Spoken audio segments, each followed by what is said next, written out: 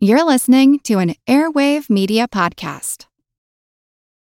This episode is brought to you by Reese's Peanut Butter Cups. In breaking news, leading scientists worldwide are conducting experiments to determine if Reese's Peanut Butter Cups are the perfect combination of peanut butter and chocolate.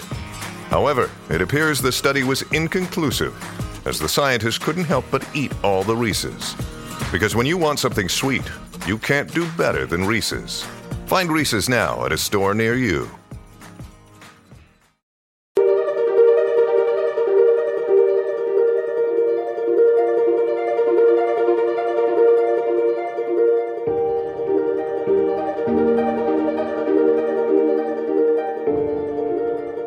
Welcome to All Creatures Podcast. This is Chris, and I'm so excited to welcome Dr. Julian Fennessy.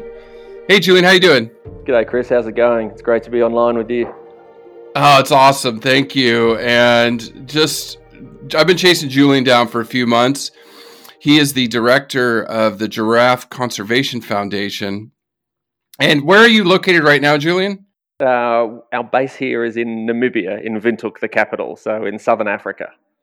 Yeah, so that's why it's been hard to get to chase you down. You're so busy. Yeah, I've mixed that with a little bit of COVID-19 issues, and we're all good to go now. No kidding.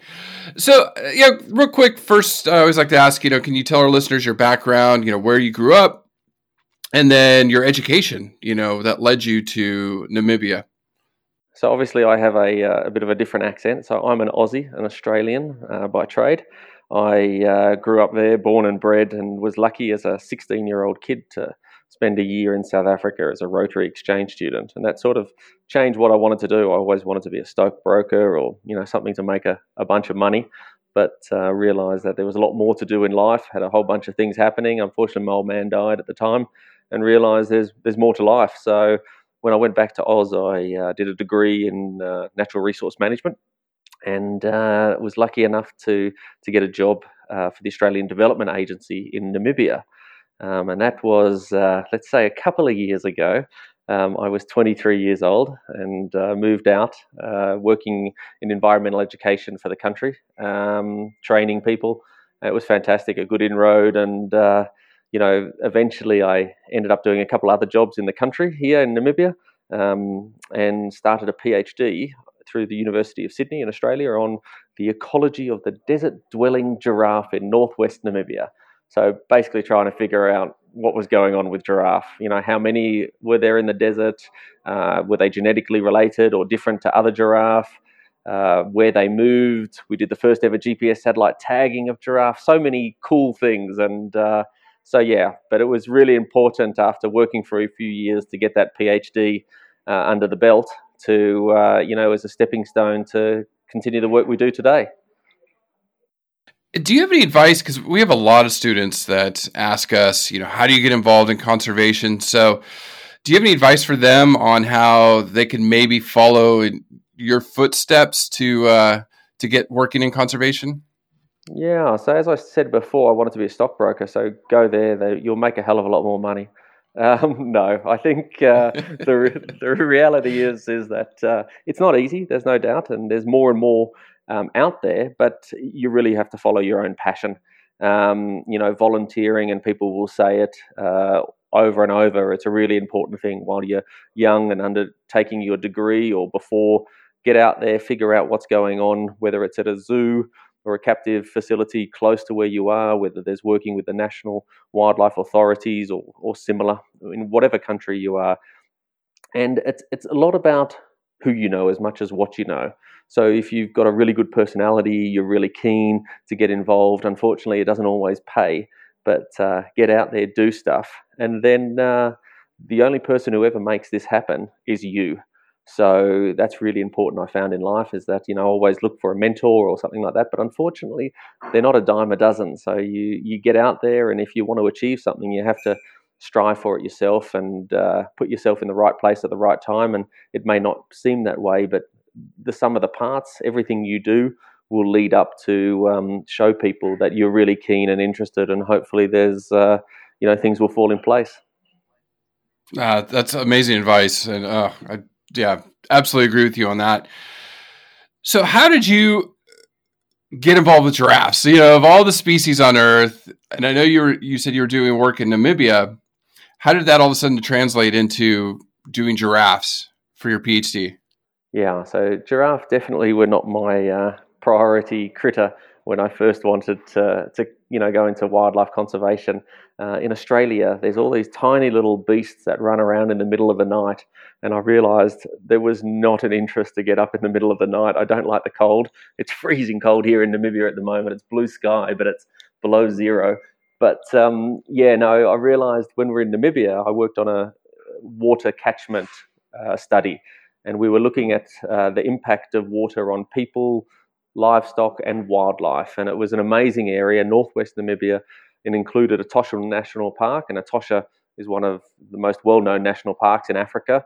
And this catchment ran all the way through communal land and then through the Skeleton Coast National Park to the ocean. And so I was lucky enough to work on this project for many years.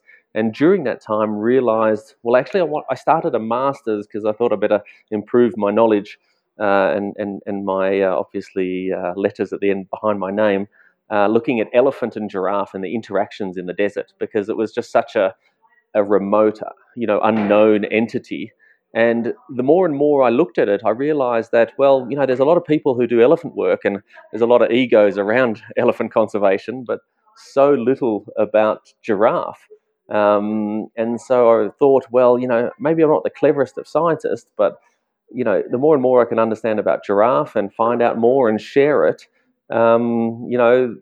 we can sort of learn a bit more to be able to tell the world. And we're quite fortunate now that that's how I got into giraffe, and ever since have done a lot of things giraffe related in my spare time. And only 10 years ago we started the Giraffe Conservation Foundation, but there was never a paid job in giraffe at all, and no one, I believe, prior to the Giraffe Conservation Foundation ever worked full-time on giraffe. So it really is about making your passion your life. And in between you've got to pay the bills, but that's the reality. Yes And working in animals, it's obvious for anybody that's out there that works in animals or works for a zoo, understands you're not going to get rich doing this, but you're going to have a hell of a lot of you're going to have a hell of a lot of fun. There's going to be ups and downs like in any society or job or whatever, but it's what you make of it. And I think for us, for giraffe, we've been really fortunate, and we've been able to grow things, and I'm stoked that we fell across this small critter. Oh yeah, it's amazing. Yeah, it's pretty tiny, huh? Yeah. Just a really quick shout out to Lauren from Global Conservation Force, and then also Mike Bona, LA Zoo, who put me in touch with you, and they told me I had to talk to you. So again, just very giddy about this. I could probably throw in there quickly if you get it in there. It's amazing you shout out to Mike, because Mike will be the first to shout out about Mike. So that's brilliant that you got that in there. I love him. He's the best. It's cool. Him and I have become really good friends. So you said you started Giraffe Conservation Foundation 10 years ago. Were you part of founding that? Because I know you're the director. Yeah, so 10 years ago, I'd been involved obviously in giraffe conservation efforts for a few years and realised need to do more. So I was looking around, and then found some with my wife and some others who would work with us to start an NGO. And at that stage, I'd worked a lot for NGOs, done consultancy work, worked for governments. But starting something is a little bit of a different thing. So we're lucky now, 10 years on. We're the founders and directors. And it's built nicely and since then, which is awesome. Yeah, no, that's great. That's great. I just want to throw this in here. Would you agree that giraffes is kind of suffering a silent extinction? Not a lot of people know about it. Definitely. The term silent extinction was something that we coined a few years ago, as we realized that giraffe numbers were, essentially going missing before our eyes in some populations. And this was sort of one of the basis of starting Giraffe Conservation Foundation. Despite us living and working in Southern Africa for many years, the problem is not here. The problem is essentially across Central, East and West Africa, and where some of those numbers have declined, significantly over the last 30 years, let alone the last 100 or more years. So yeah, what we do see is that this silent extinction is something that's sort of not known to everyone out there. We hear a lot about elephant, and they are in threat, there's no doubt. But if you think about giraffe, there's 4 elephant for every giraffe there are in Africa. Mm-hmm. So, we've got probably 111,000 giraffe remaining in all of Africa, and that's all different types. And I'm sure we'll chat about that just now. But, there's more than 400,000 African elephants. So why is there not the media and attention around giraffe as there is around elephant or rhino? But, it's with guys like you and others that we're happy now we're starting to share the good news, or not, as the case may be. Yeah. And there is positive news, and that's what we want to get involved with and can keep getting involved with. But conservation is also about a game of getting your voice heard and getting people involved. Yeah, you would think, especially giraffes are so beloved. I mean, at zoos, I'm sure they're in Africa, people just want to see them. I mean, they just absolutely want to see them. They're definitely they're definitely the most iconic animal, or African animal for sure. If you've got elephant, you've got Asian elephant as well. You've got rhino, you've got rhinos in Sumatra, India. But if you want something quintessential Africa, it's definitely a giraffe, and it's one of the most important animals and priority animals people want to see on safari. It's a tick. It's a must see. Oh yeah, absolutely, absolutely. I guess we'll continue down this, and then we'll jump back to some of the other questions I had for you. But talking about this silent extinction, what are some of the real pressures that they're facing out there? Yeah, I mean, there's a host of threats facing giraffe, as there is with a lot of wildlife, not just in Africa but across the globe. And the bottom line is there's too many people. We've got to stop breeding. Because the impact that people and the resources that we required are obviously putting biggest pressures on habitat loss, habitat fragmentation, poaching or illegal hunting, and then obviously disease, which is linked to livestock. So all of these things combine that, giraffe and other wildlife obviously don't have the same amount of habitat. They can't move between areas anymore. They're restricted because there's developments, whether it's roads or mines or, other sort of forms of development, whether, that are coming along. So all of these factors are really having a big impact on giraffe, as one would expect. And, if you just plonk them in a little area, they'll do quite well. But if they can't move outside of that, then it leads to other genetic, problems as well. So, yeah, definitely we are facing some big issues with giraffe. And as the human population growth in Africa is the fastest and it's the youngest population, it's only going to expand. And we're lucky at the moment. There's still large populations in communal areas in some countries in Africa, but in some others like Uganda, they're basically only restricted to national parks. Mm-hmm, mm-hmm. And are you finding that, obviously certain countries are more supportive of giraffe conservation, others can't really support you?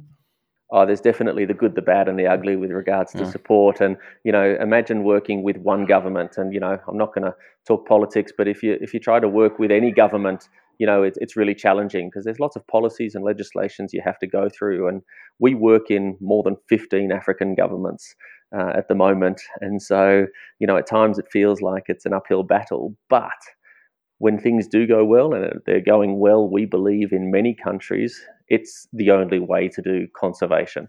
If you can get the buy-in from the government, the support of the government, everything else will flow from there. And that's critical for long-term conservation and especially for giraffe. No, yeah. I can only imagine. I can imagine how difficult that is to do that.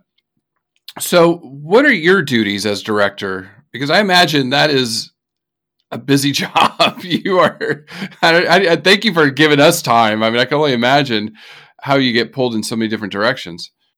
Yeah, I mean, I suppose the title of director is just that, and what you do day to day. I mean, almost hour to hour varies a lot. I think a prime example is this morning. Let's say in the hour before we started chatting, I had a phone call with Uganda with our veterinarian, Dr. Sarah Ferguson, who works up there desnaring animals. And we were just talking programmatic things, and then at the same time, one of the light bulbs went out in the office, so just went and changed that. Had to look for the air conditioning turner on or an offer because it's freezing cold. And then in between, you have emails, and we're doing a taxonomic review of giraffe at the moment. So we've got a whole scientific sort of academic component of that. And then next week we're going out translocating giraffe. So from my job, it's very broad.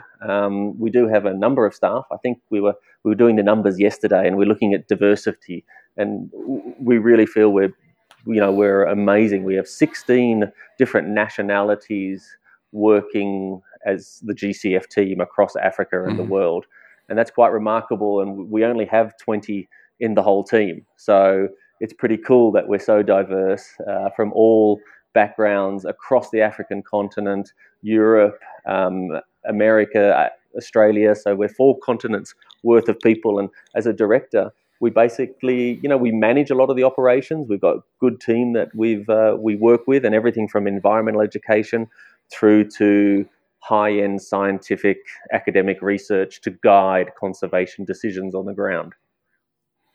And then, so GCF, oh gosh, so what is kind of the mission? What encompasses everything that you do?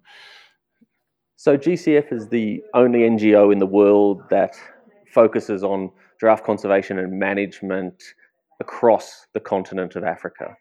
So we are involved in everything initially from counting giraffe, and a lot of people just thought we were a research organization for many years, but we had to figure out how many giraffe were they, where are they, what are the threats, and then from there we started to implement specific programmatic works like developing national strategies. So, before we started, there was no national strategies for giraffe in any country, and now I think we're 6 national strategies, and these are the backbone of then implementing them to drive good conservation efforts in these respective countries. We have a host of students, masters, PhD students from across Africa and the world working in different countries. We've got staff in, obviously, Namibia where we are, but also in Uganda, Zimbabwe, Kenya, Niger. So then GPS satellite tagging. We have the largest GPS satellite tagging program of giraffe and many animals, probably in the world. We, have put out more than 180 GPS satellite units on giraffe, and, collecting data from across the continent. They're all solar powered, really cool things. And we work with Smithsonian Conservation Biology Institute as a partnership. And this is an example. We partner with them to help us with the scientific questions we need answered, which then feed back into conservation decision making. Or we'll work with African Parks Network, who are an amazing organisation working across the continent, helping governments to manage land. And we provide all giraffe conservation science and management decisions for them. And then I suppose the sexy things that people like to see are the translocations. So picking up animals, setting up new populations, and we've been increasing our work, and that's something that seems to be going well. And Southern Africa have been doing it for years, but the Hard Yards is doing it across East Central and West Africa, and that's where we've been putting a lot of effort lately. Right. So is that more for diversifying the genetics of the population? So translocations are for a number of reasons. It could be augmenting individuals, so putting more back into a population that's been reduced over time because of threats, and those threats have abated, they're gone. We do an assessment before we move any giraffe around. So we want to give them a bit more genes, a bit more of a boost so that the population can regrow. And it's important not just for giraffe, but also it's linked to local community-based conservation or also government tourism efforts that are going on. And then we've moved giraffe back into areas that they went extinct, anything up to 100 years earlier. And now the conditions are right to bring giraffe back to those areas. And it's an amazing feeling, and it's working with the community and with the governments to bring them back and monitor them and seeing how they're going. And touch wood, it's been so far successful in essentially every population that we've moved. So it's slowly but surely, hopefully we're doing the right thing. Yeah, amazing work. I mean, oh, so you mentioned the taxonomic review. Is that having to do with how many species there are? Because that just seems like to be a big debate right now. It's an interesting discussion, and obviously I sit on one side of it.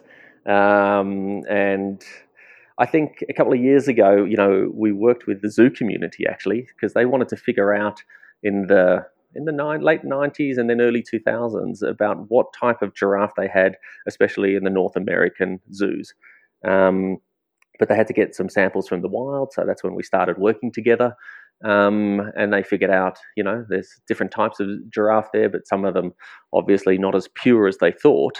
And we've continued this project, so it's been going, I don't know, day to day. It's been going for like 15 years, and we've collected genetic or tissue samples from giraffe of every major population across African continent. And I don't know any other species that has that detailed sort of data collection. So what we've figured out is that there's 4 species, and this is something that we published in 2016. It's based on genomic, nuclear, and mitochondrial-based research. And we have a new paper just under review at the moment, which we hope will sort of finalise any debate people have in it. And it clearly shows that there is, the status quo of 4 species. The debate, I suppose, itself, I don't know, how do I say this? I think it might be more of a personal issue that people don't like me and would prefer to argue against keeping one species, because I haven't seen anyone actually do any primary research or taxonomic assessment. And I find that a little bit challenging that scientists throw out a lot of ideas, but they actually don't do the work themselves. And I almost think that people shouldn't have a leg to stand on if they actually don't do the work and come back with a rebuttal rather than asking questions. So I think that's where we stand at the moment. I think we're pretty clear that it's 4 species. Taxonomy itself, as I'm sure you know, is probably half art, half science. Yeah. And genomic and work these days is pretty clear in what we're seeing, and things may change in the future, but we need a mechanism to show that these animals are different, and if they're different, then we should be managing them, and that's really important for conservation. And it's not how we started, but it obviously links in perfectly with what we want to do. If we've got one species of giraffe, they're listed as vulnerable in 2016. That's a great effort. It took us a long time to get all that data together with the team. But what we figured out, if there's 4 species, one of those species is least concern. The population in Southern Africa is going up and has been going up significantly in the last 30 years. The other 3, if you were to do an assessment today, would all be listed as endangered or critically endangered. And species conservation is done, conservation itself, is done at predominantly a species level. So we're missing the boat here. So at the moment, they're vulnerable, and that's, obviously not great. But, a lot of the support then could go to Southern Africa, where populations in general are doing well. But we really need to focus, on critically endangered or endangered species. And this is where these arguments shouldn't even be arguments. We should be all on the same page that we're trying to conserve giraffe. And, whether the science of it, you question just because of questioning for the sake of science. I think that's as harmful as anything. Yeah, I've ran into it. Just people like to argue, right? It keeps people busy. Keeps people busy, and I'm glad it does, because what else would they get up to? I know, it's science. You just got to get used to it. But it's interesting. You talk about the 3 of the 4. Can you talk about those 3 species, where they are, and an estimate on populations? Yeah. So if we focus on as I said, East, Central, and West Africa. So you've got the 3 species would be the Maasai giraffe, and that's predominantly in southern Kenya, throughout Tanzania, and the former Thornycroft's or Luangwa giraffe in Zambia is actually also a Maasai giraffe. Whether it's a subspecies or not, that's still to be decided. But to me, that's just semantics, because what is a subspecies? That's another discussion. So they, have declined by a little bit more than 50% in just the last 30 years alone. So we're talking about an estimated, 37,000 Maasai giraffe in the wild, which is not a great amount. But then we go to reticulated giraffe, and reticulated giraffe are predominantly in northern Kenya, but their range expands into southern Ethiopia and into also neighbouring Somalia. So those populations have probably declined by about a little bit more than 50, maybe up to 60%. And their numbers, and this is just the last 30 years, and their numbers are estimated about 15,500 in the wild. So that's getting a lot less. And then the last one, what we call northern giraffe, which consists of the West African giraffe, the Kordofan giraffe, and the Nubian giraffe. And the Nubian giraffe, we have in it the Rothschild's giraffe because they're genetically 100% the same and they look the same as well. So, but the combined number of the northern giraffe is just 5,600 individuals. So that's about the same as black rhino. And in the last 30 years, there's been a decline of more than 90% of these giraffe in the wild. And I mean, that's massive. And that's why we have to bring this attention, not talk about as much 111,000 of giraffe. We have to talk about 5,600. Look at the power of whether it's black rhino or gorilla or other conservation of, iconic species. We need to get this out and we need to, get everyone on board. Yeah. No, I agree. Yeah. And conservation is just so complex, right? I mean, it is complex, and there's no doubt about it. And we have to come up with some arbitrary things. Species in themselves are quite arbitrary, but we've got good reason now with good genomic data to show that these giraffe are different, and so we should manage them different and help the governments and those local communities or local NGOs that are working with them to help, manage and conserve them before it's too late. I would hate to knock back on someone's desk who argues with me and say in a few years' time, well, what if we had done that? Wouldn't have we saved them rather than arguing, is it this flavor or is it that flavor giraffe? Mm-hmm. Mm-hmm. Mm-hmm. And do you find the locals, what's their opinions of giraffes? Because, I mean, I understand elephants come in, raid crops, that angers them. Predators may poach some of their animals every now and then. What do giraffes do that would anger locals or anything? Yeah, no, luckily giraffe have a bit better street cred than predators and elephant and whatnot. So that's a good starting place to work with. But in countries like Niger or Niger in West Africa, giraffe do come in and they crop raid. They love their mangoes and their beans. So what we found out a few years ago, we had a PhD student and friend, Jean-Patrick Sereau, who unfortunately has passed away now. But he found out using GPS satellite technology and field observation work that at night time the giraffe were sneaking into the village areas and eating this food and then running out again. So it was pretty sneaky sods. So what we obviously with that we were able to advise village areas to let's better protect your plants, of course, and your crops. Can't be done everywhere because it's a big open landscape where they live in Niger. But so they can be a bit cheeky like that. But they do trample, obviously, in communal areas. They're walking through areas. So, the fields of maize or mahango, the staple food, they do sometimes trample food. But in general, they're not dangerous. So people have a much better opinion of them. They like seeing giraffe. They like that they're, part of their local environment and history. But of course, wildlife is wildlife, and they have to see that they're not an impact. There's got to be some form of benefit for them to stay, and that could be aesthetic just alone, or it could be linked to tourism or other things.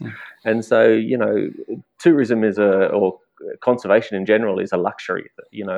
Day to day, local people living in a community area, food on the table, stay healthy. These are the most important things. And so working with local communities for conservation of giraffe and any animals is critical. It can't be just go in and do a sexy sort of translocation and move on. You have to be there for the long haul.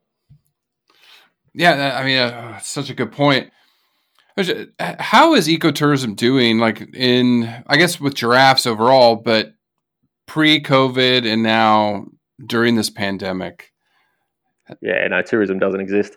It's a massive impact on wildlife conservation at so many different levels. So governments who obviously rely on people going to national parks, and there's just no revenue coming in.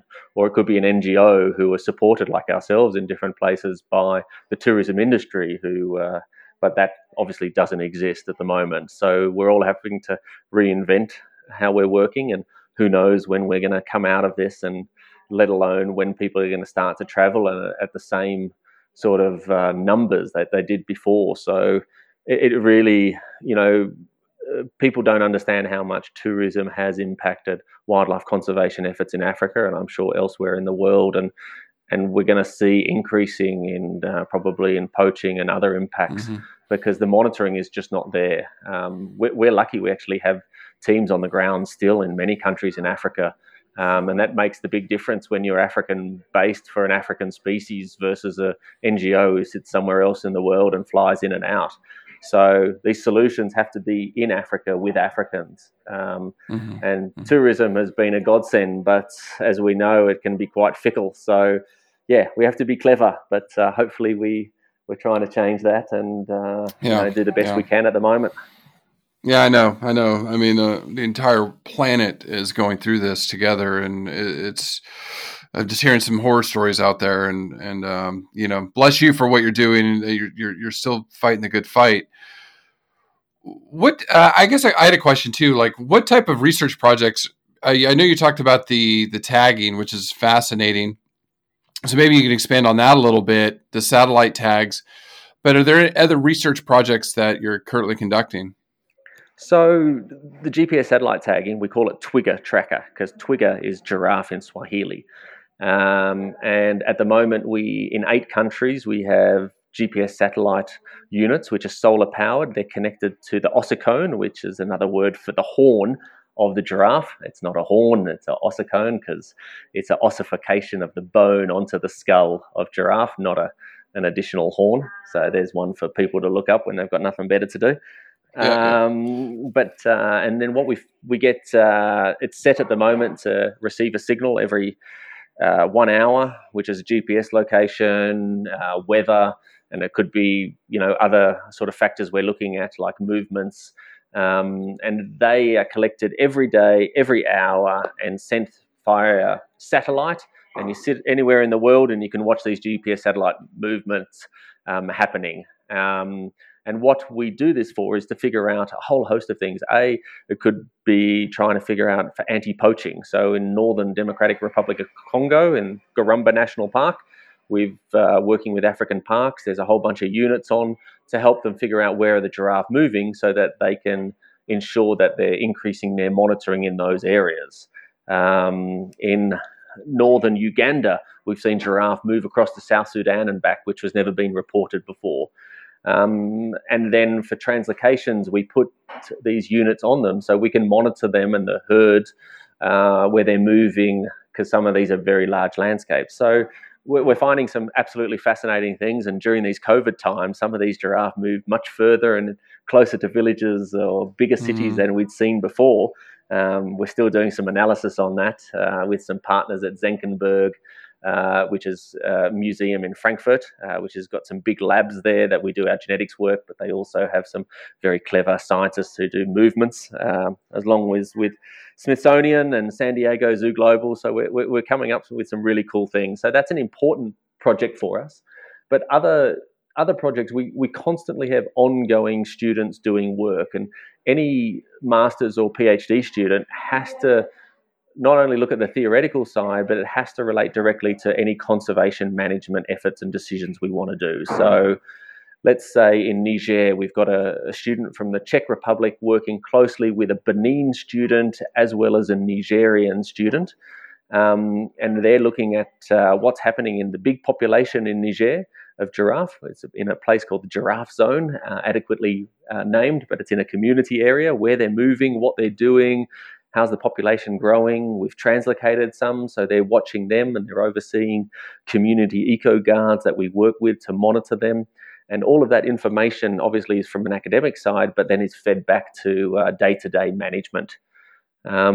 I don't know, we've got projects northwest Namibia with a Namibian student who is looking at movements of giraffe and what they eat and human community sort of interaction, because we're trying to look at whether it's favorable to move giraffe back into southwestern Angola, which is a very similar type of environment. So we're doing assessments at the moment through the use of science and academia to see if this is the best way forward, and then we can come up with the practical solutions. And essentially those types of things we're doing in 15 countries at the moment across Africa. Wow, that's amazing. That's amazing. Oh, I could some of my listeners like jumping up and down. I want to do that. I want to do that. So I'm not going to complain. I reckon we have an amazing job. And, the problem with these COVID times is that you keep coming up with new ideas, and everyone keeps telling me to pull my head in and just, let's not start something new. It's like, oh, what about this? What about that? No, I mean, and it's interesting you said that giraffes are ranging closer to cities. I mean, obviously in the media, we're seeing that, like, especially early on in the lockdown, say in the United States, some of the images coming, coyotes wandering through major cities, just wildlife kind of coming back to reclaim, but obviously it's going to be short-lived, sadly. Yeah, no, but I mean, it's great to see, and it gives you hope. I mean, this is just a little bit of a change in the day-to-day operations of the world, and we're seeing, the resilience of wildlife, and you see that for vegetation as well, and all of this is interlinked, and, amazing if we could just be a little bit more nicer to our environment. We wouldn't have the problems we have. No, absolutely agree. So translocation, I'm just curious, the logistics of that. So do you, I guess, select the animals, then dart them? My question is, how do you move a giraffe, especially with that long neck? Yeah, with a lot of help. So I think there's different ways we do translocation. So one of the ways in many countries that we've done it is by individual capture. So, we've done work in, say, a population, let's call it Murchison Falls National Park in Uganda, and we know where the numbers, how many they are, what different age classes, and then we're looking at younger animals, 1 to 2 years old, because they're relatively easy to transport. They've started to obviously feed everything by themselves now. And they're very healthy to set up a new population. So we go around and we have a group of people, a veterinarian with some very potent drugs, some opioids that are about torphine, which is also called M99. It's about 10,000 times more powerful than morphine. So, it's very scary drugs, and there's other drugs we use as well, can be mixed with it. But yeah, darted giraffe. Within 2 to 5 minutes, it starts getting wobbly. You have a capture team jump physically out of a back of a car. You rope it safely to the ground. So it's like, John Wayne style, around the legs. Bring it to the ground. It can come down pretty hard, but they're solid beasts. You jump on the neck to hold it down, because it's a lot like a horse. It needs that momentum, or a camel to get up. And you hold it down, put a blindfold on it, put earplugs in, and give it a reversal drug immediately. And so for the rest of the time it's down, people are physically holding this giraffe down on the ground. And then we put ropes on it and guide it into what we call a chariot or a recovery trailer. And then often we take that to either a big vehicle where they're going to move, or into a boma, which is a sort of a fenced area, so that they can calm down for a few days, and then we move them all by truck. And some of those movements can be, 50, 100 kilometers, and some of it can be 800 kilometers and take 48 hours. So it's a lot of work, and that's one way. And the other way is what's called mass capture, is that you build a big funnel of sheets in the middle of the bush where you know approximately where giraffe are, and it connects to a truck at far away, and you use a helicopter normally, and you chase these giraffe into this big funnel area, and you close, once they run in there, you close behind the curtains, and they just keep going further and further down the funnel until they get into the truck. Wow. So yeah, it's a bit of madness. And actually, on next week, we're heading out here in Namibia to do a host of translocations back into community conservancy areas, working with the government in the country. And this is one big way that we work, is to try and increase the range of giraffe where the areas are now safe. And working with the governments as well as working with community areas, and that's going to increase in future their tourism potential. And it's awesome. It really is an amazing experience, and when all goes well. That's crazy. I got to ask, these trucks, do the giraffes just stand straight up, or do they have to bend their necks down? That they're really tall trucks. So we've got a mix of them, actually. So we've got some open trucks where their heads stick out, and so like in Niger, there's some cool videos on our Vimeo channel or on our website in countries like Niger or in Uganda, where giraffe are going through villages and their heads are out and they're looking out and around, and funnily enough, they're really quite calm doing that. Then there's other trucks where they go in and they're very tall ceilings. Sometimes they have to bend a little bit, and you use them only for sort of shorter trips. And then some people have really fancy trucks that you can actually, sort of manually or electronically crank the roof up and down, depending on the height of the giraffe, because they normally stand. Maybe the young ones on a long trip, they sometimes sit down. But for the rest of the time, they stand, which is, they're really hardy and resilient animals. That's amazing. Yeah. Can you? I can imagine just going down the highway. Go, what the heck? Totally. The view as you go through these villages who have never seen a giraffe before in their life, and we've interviewed a whole host of these people after they've gone through, and they're like, "What was that?" And they're like, "I don't know. It looks like like something I've seen, but I don't know what it is." And it's super cool. Oh, it's amazing. I know. I'd love to see that. And I think I remember Mike actually, it was Laughs for Giraffes last year in LA, where he showed some of those photos. I think he was with you doing some captures, but Mike was out with us capturing some giraffe in northwest Namibia, and got his heart racing a little, which was always fun. So it is crazy times, and we've done it enough now. We know what we're doing, and it's good to have guys like Mike who share giraffe conservation news with huge audiences back at their zoo in LA, and so for him to experience it and be able to share that with others, that's what we love. Yeah, we love telling the stories too about how these zookeepers, go around the world doing stuff like that. Mike's done that, and a few others. It's amazing the work they're doing. So what would you say are some of your most successful conservation projects, and kind of what those looked like? So I think, if we look at the last 5 years, through giraffe translocations, we've been able to increase giraffe range again in Africa by more than 5 million acres.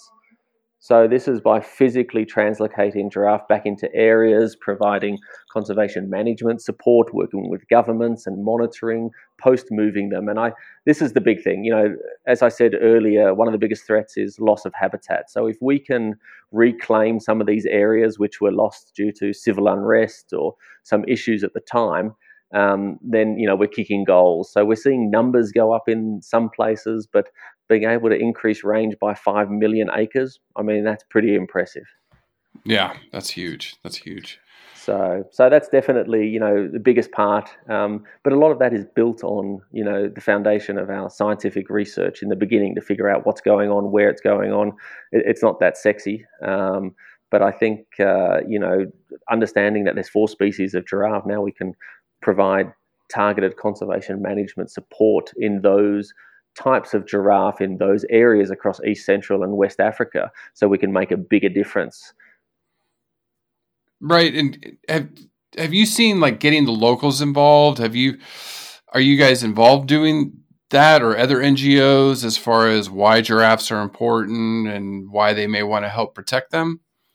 Yeah, we have a whole host of different programs, community-based conservation efforts. So in northern Kenya, we work with the San Diego Zoo Global on a program called Twiga Walinzi.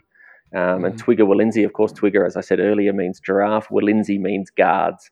And so working in community conservation areas, we employ giraffe guards across large areas, and their role is a combination of following giraffe, figuring out who's who, but more importantly is talking with communities, amongst communities and their leaders, is about the importance of giraffe conservation and the value that they bring. So the Twiga Walinzi program is expanding actually across Africa, in many of the places we work in. And I think a good example of, and it's essential community conservation effort is in Niger. We moved these 8 giraffe a couple of years ago into an area they hadn't been for 50 years, a place called Gadabaji Biosphere Reserve. And we employed a couple of Tuareg community game guards. And, the Tuareg people are known moving far distances seasonally, seeking out areas for their livestock. But some of them had settled in this area. And after day one of the giraffe went on a walk, and it went on a far walk. We got a call 2 days later where one giraffe had traveled 150 kilometers. And it was like, oh my goodness. And it was going like further into the desert area. And so the value beforehand, we'd done a lot of community sensitization and sort of engagement work. And the Tuareg guy, not who we employed, but one of his friends, had seen this giraffe far away and had traveled 30 kilometers on a motorbike to get cell phone reception, because everyone in Africa has a cell phone, to phone him, to phone us, to say, I've just seen a giraffe. And he knew it was a giraffe because he saw one 50 years earlier. Oh, wow. So this cannot be underestimated. You can't just, in a national park or similar, you can just, do the old lockdown conservation effort. And some countries, that's really important because that's all that's remaining. But it's really critical to do human dimension efforts outside of national parks where giraffe and other wildlife roam, or if giraffe just live in community areas. Northwest Namibia, I mean, we started working up there in, the mid-late 90s, and we continue. It's the longest ongoing monitoring of giraffe population ever. And we have a constant feedback to the community. We know, loads of people when we go. I mean, I get WhatsApp messages. They saw this giraffe on that day and whatnot. And it's creating a network, and that's what's really important. And it's a passion. If people happy to see giraffe still there, then I think we're doing our job. Absolutely. No, that's amazing. It's an amazing story too. Oh my God, I'm just smiling. It's super cool. Yeah. All right, just a few more questions because I know you're busy and you got a busy week coming up. So I guess you did talk about human overpopulation. Are there other threats that you see that are just like the biggest problem, or I guess the greatest threats to biodiversity across the planet and then there in Africa? What are some of the other threats that you're seeing? Well, obviously the real big one, which is the unspoken one, is climate change. And I think, we're unsure what climate change is and how it will affect, but we know something is happening. There's no doubt about that. We see the weather changing, on a small scale. We see, a lot more drought periods. And obviously for giraffe, it's not as severe because they're browsers versus grazers, but long term, you browse those trees out and they will literally die and not come back. So climate change is a big concern. There's no doubt about it. And what we're doing, I don't know how we can monitor it any better apart from provide information. We've worked with other academics and NGOs to provide this information to help us model what's going on with giraffe in the future if there's changes. But sort of to counter that, Obviously make sure that those populations that are currently there, or any new populations that we're establishing with partners, are obviously are going to be more resilient, and they're not going to be in areas that are going to suffer massively from climate change and impact giraffe. So I think that, in all honesty, is the big one. But all of this is, sort of predicated on policy and legislation. We're down to people making decisions around the world without understanding what's happening. And, a big one, obviously, discussion over the last year was CITES, the Convention for the International Trade of Endangered Species. And giraffe was added to CITES last year, Appendix 2, which essentially now facilitates the increased monitoring of the international trade of giraffe.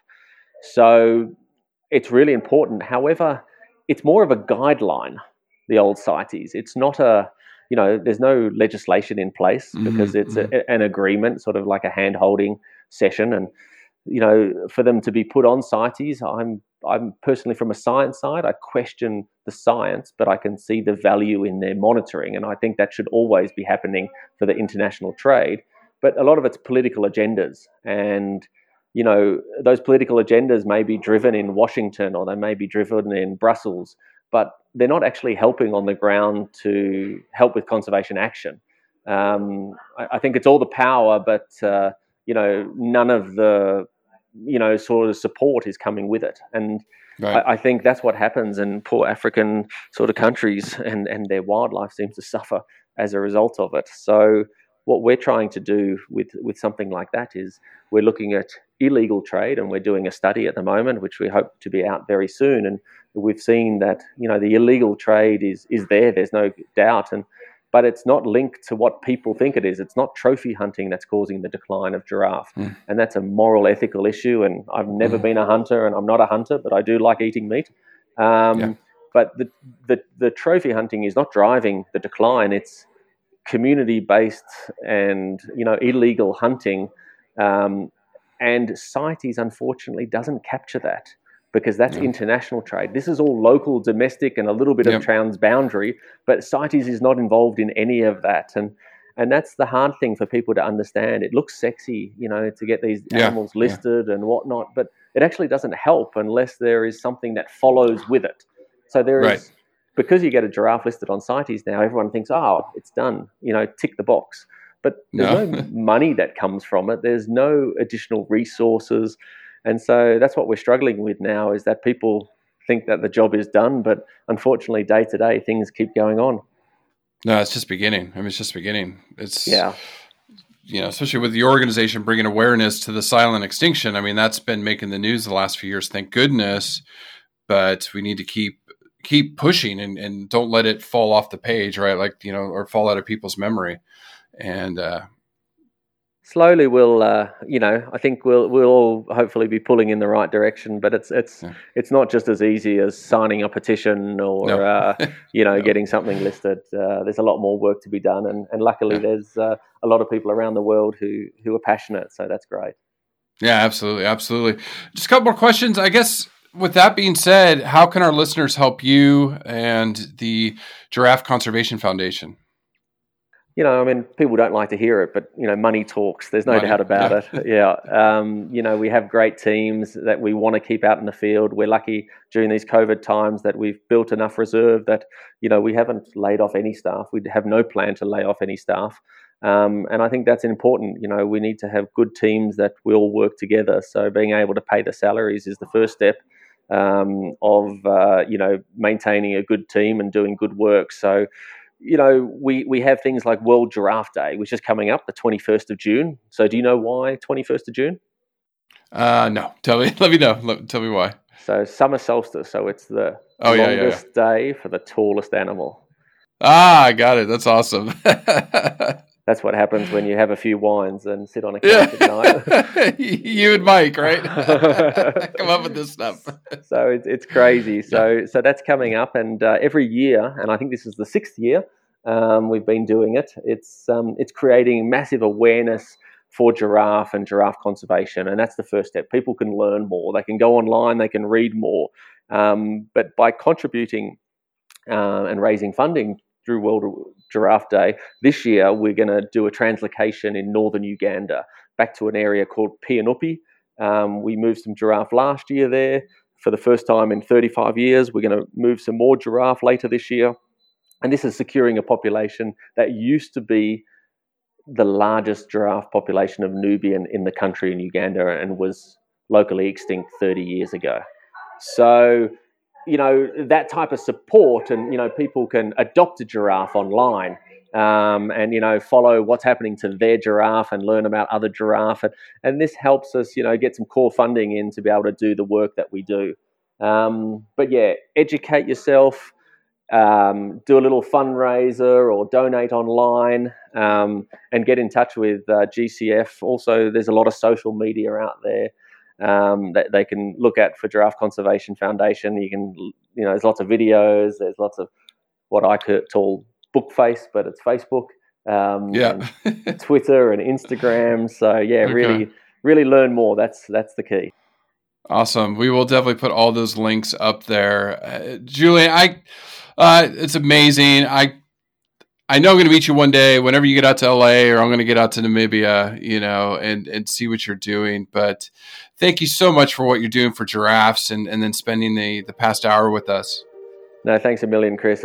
We really appreciate, you guys being able to get the message out there. And, we look forward to having what we would say a tall one for giraffe. And, yes. We all need to stick our heads out for giraffe. So let's start with World Giraffe Day. Oh, we will. Thank you so much. Cool. Cheers. Thanks very much, Chris. Cheers, mate. Bye.